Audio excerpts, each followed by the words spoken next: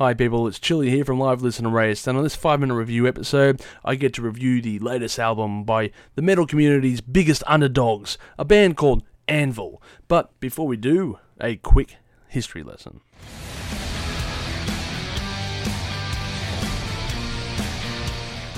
So, who are Anvil? Well, they have a movie out addressing this issue that's worth watching, and it'll go over the history of the band in thorough detail. Anvil is a Canadian thrash metal band and is pretty much the personification of being America's little thrash brother. Often overlooked, and many more times a misstep in their careers anyway would cause the band to take 2 steps back while 1 step forward. Anyway, the current lineup is Steve Lips Kudlow, Rob Reiner, and Chris Robertson.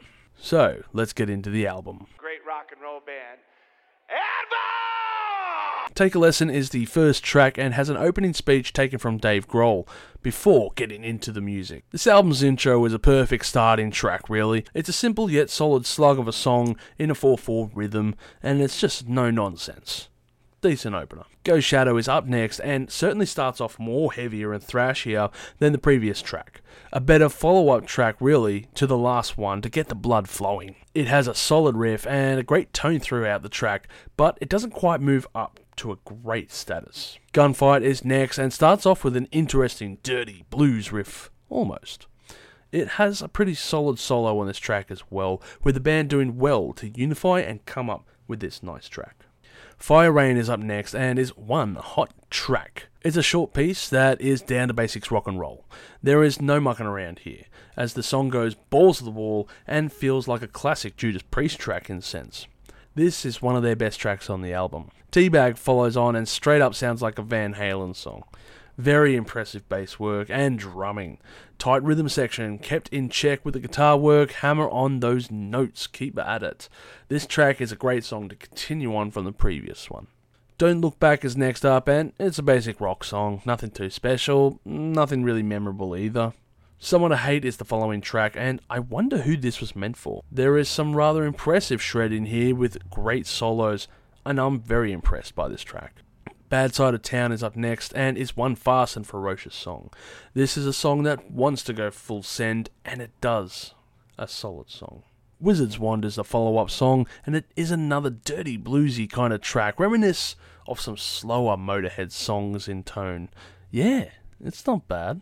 Lockdown is next, and this track's riff is as equally blunt as the title's track, but it comes in swinging like Thor's hammer in the distance as it crashes through shit. Obviously, this song isn't as glorious as Mjolnir, but it is your typical track about COVID, written during the lockdown. I've heard it a billion times before. Not a new subject. Next. Explosive Energy is the following track, and it kind of lives up to its namesake. I mean, it's explosive in sound, but it doesn't give me the energy. The Rabbit Hole is the next song, and it's an interesting song. It talks about an odd subject with the tribulations of conspiracies, and is lyrically one of their finest tracks on this album. I'll sing its praises here. Shockwave is next, and is a song that drags along like old Knoxville's fake sack in his skit dressed up as Bad Grandpa. Whole lot of meh. Gomez is the last track, and talk about saving the best for last.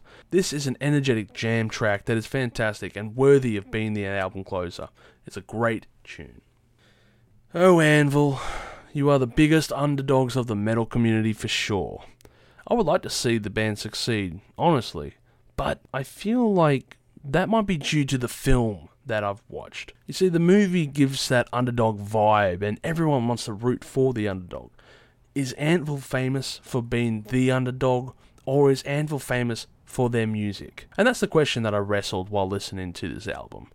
To be honest, I couldn't distinguish still whether they were just the underdogs or their music was really worthy to listen to.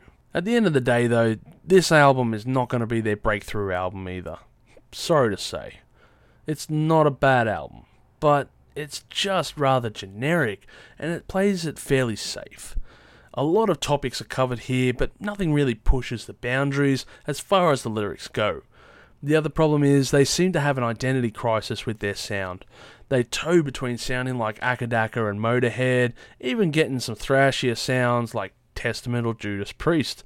All bands that I like, Each of those bands have their own sound, as opposed to Anvil, who are really just copying and taking little pieces of each to form theirs. And I get that each of these bands are going to pay tribute to their original influences through their music, but Anvil doesn't really feel like they're doing that. It feels like they're just taking what is and copying and pasting it and putting it out there. And this is what sets apart the other bands compared to Anvil. Anvil had a fantastic marketing strategy when they had their movie released a couple of years ago, and I think it really bolstered the numbers of their fans. It did well for the band, and it would hopefully launch them a bit more into the stardom. And a few other bands surely do like to sing their praises. Dave Grohl, of course, as I mentioned before. But at the end of the day, this is just not going to win me over. Overall, I give this album 700,000 chilies on the spicy scale, with standout tracks being Someone to Hate, A Bad Side of Town, and Gomez. The issues in my mind regarding to this album are the 14 tracks running at close to 50-ish minutes, and they could have cut probably 2 or 3 songs out of this album to make it more streamlined. Also on top of that was that kind of copy-paste from all the other artists. Who knows? Maybe Anvil will release another album in the future and it might change my mind, but this one definitely hasn't.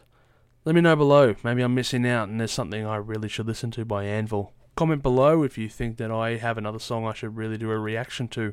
As I said before, I've watched the film, but that was years ago. So, you stay spicy out there. Thank you for tuning in to this episode of Live Listen Erased. And if you have enjoyed this episode, make sure you share it with all your friends. Don't forget to subscribe to our Chili Con Carnage crew so you can get notified for all the future videos that we put out, as we put out videos every Friday. Also, we are on Discord, Facebook, Instagram, and Twitter over at Live Listen Erased, so make sure to tune in over there. And don't forget to like this video so that our manager can stay very happy.